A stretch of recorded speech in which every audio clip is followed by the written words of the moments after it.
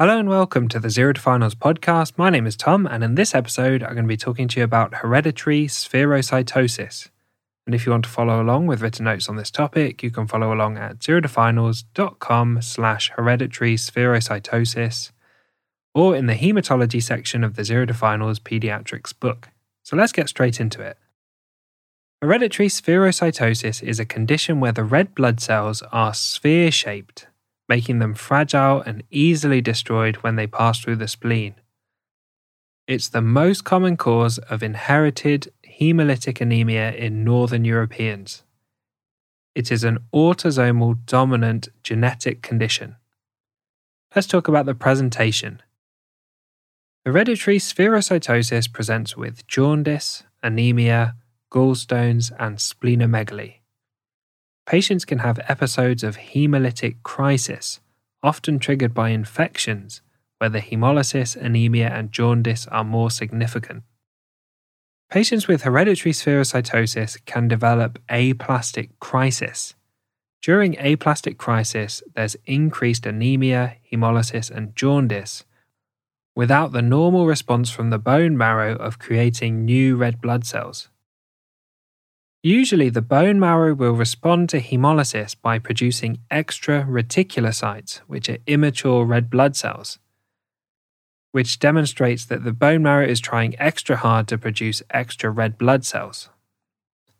In aplastic crisis, there is no reticulocyte response.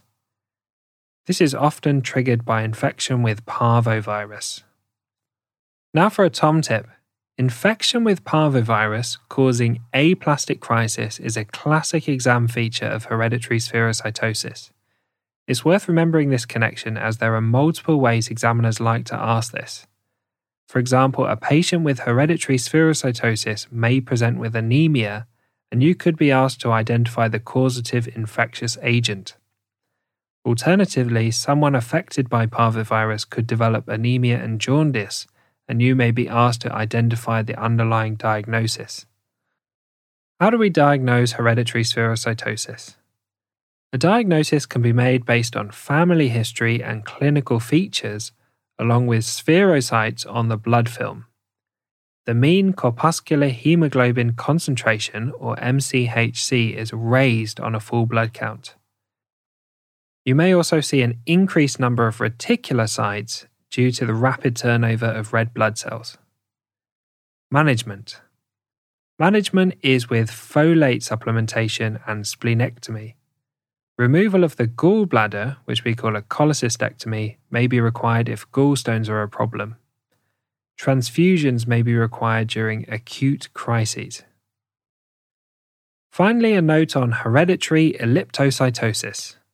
Hereditary elliptocytosis is a very similar condition to hereditary spherocytosis, except that the red blood cells are ellipse in shape.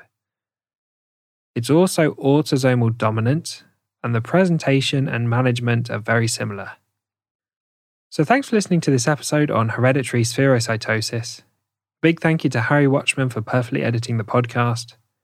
You can find written notes on this topic and all the other topics in the Zero to Finals books available on Amazon, and you can find full audiobook versions of the Zero to Finals books on Audible. You can also find notes, videos, illustrations, and questions completely free on the Zero to Finals website at zerotofinals.com, and I hope you tune in for the next episode where we'll talk about G6PD deficiency.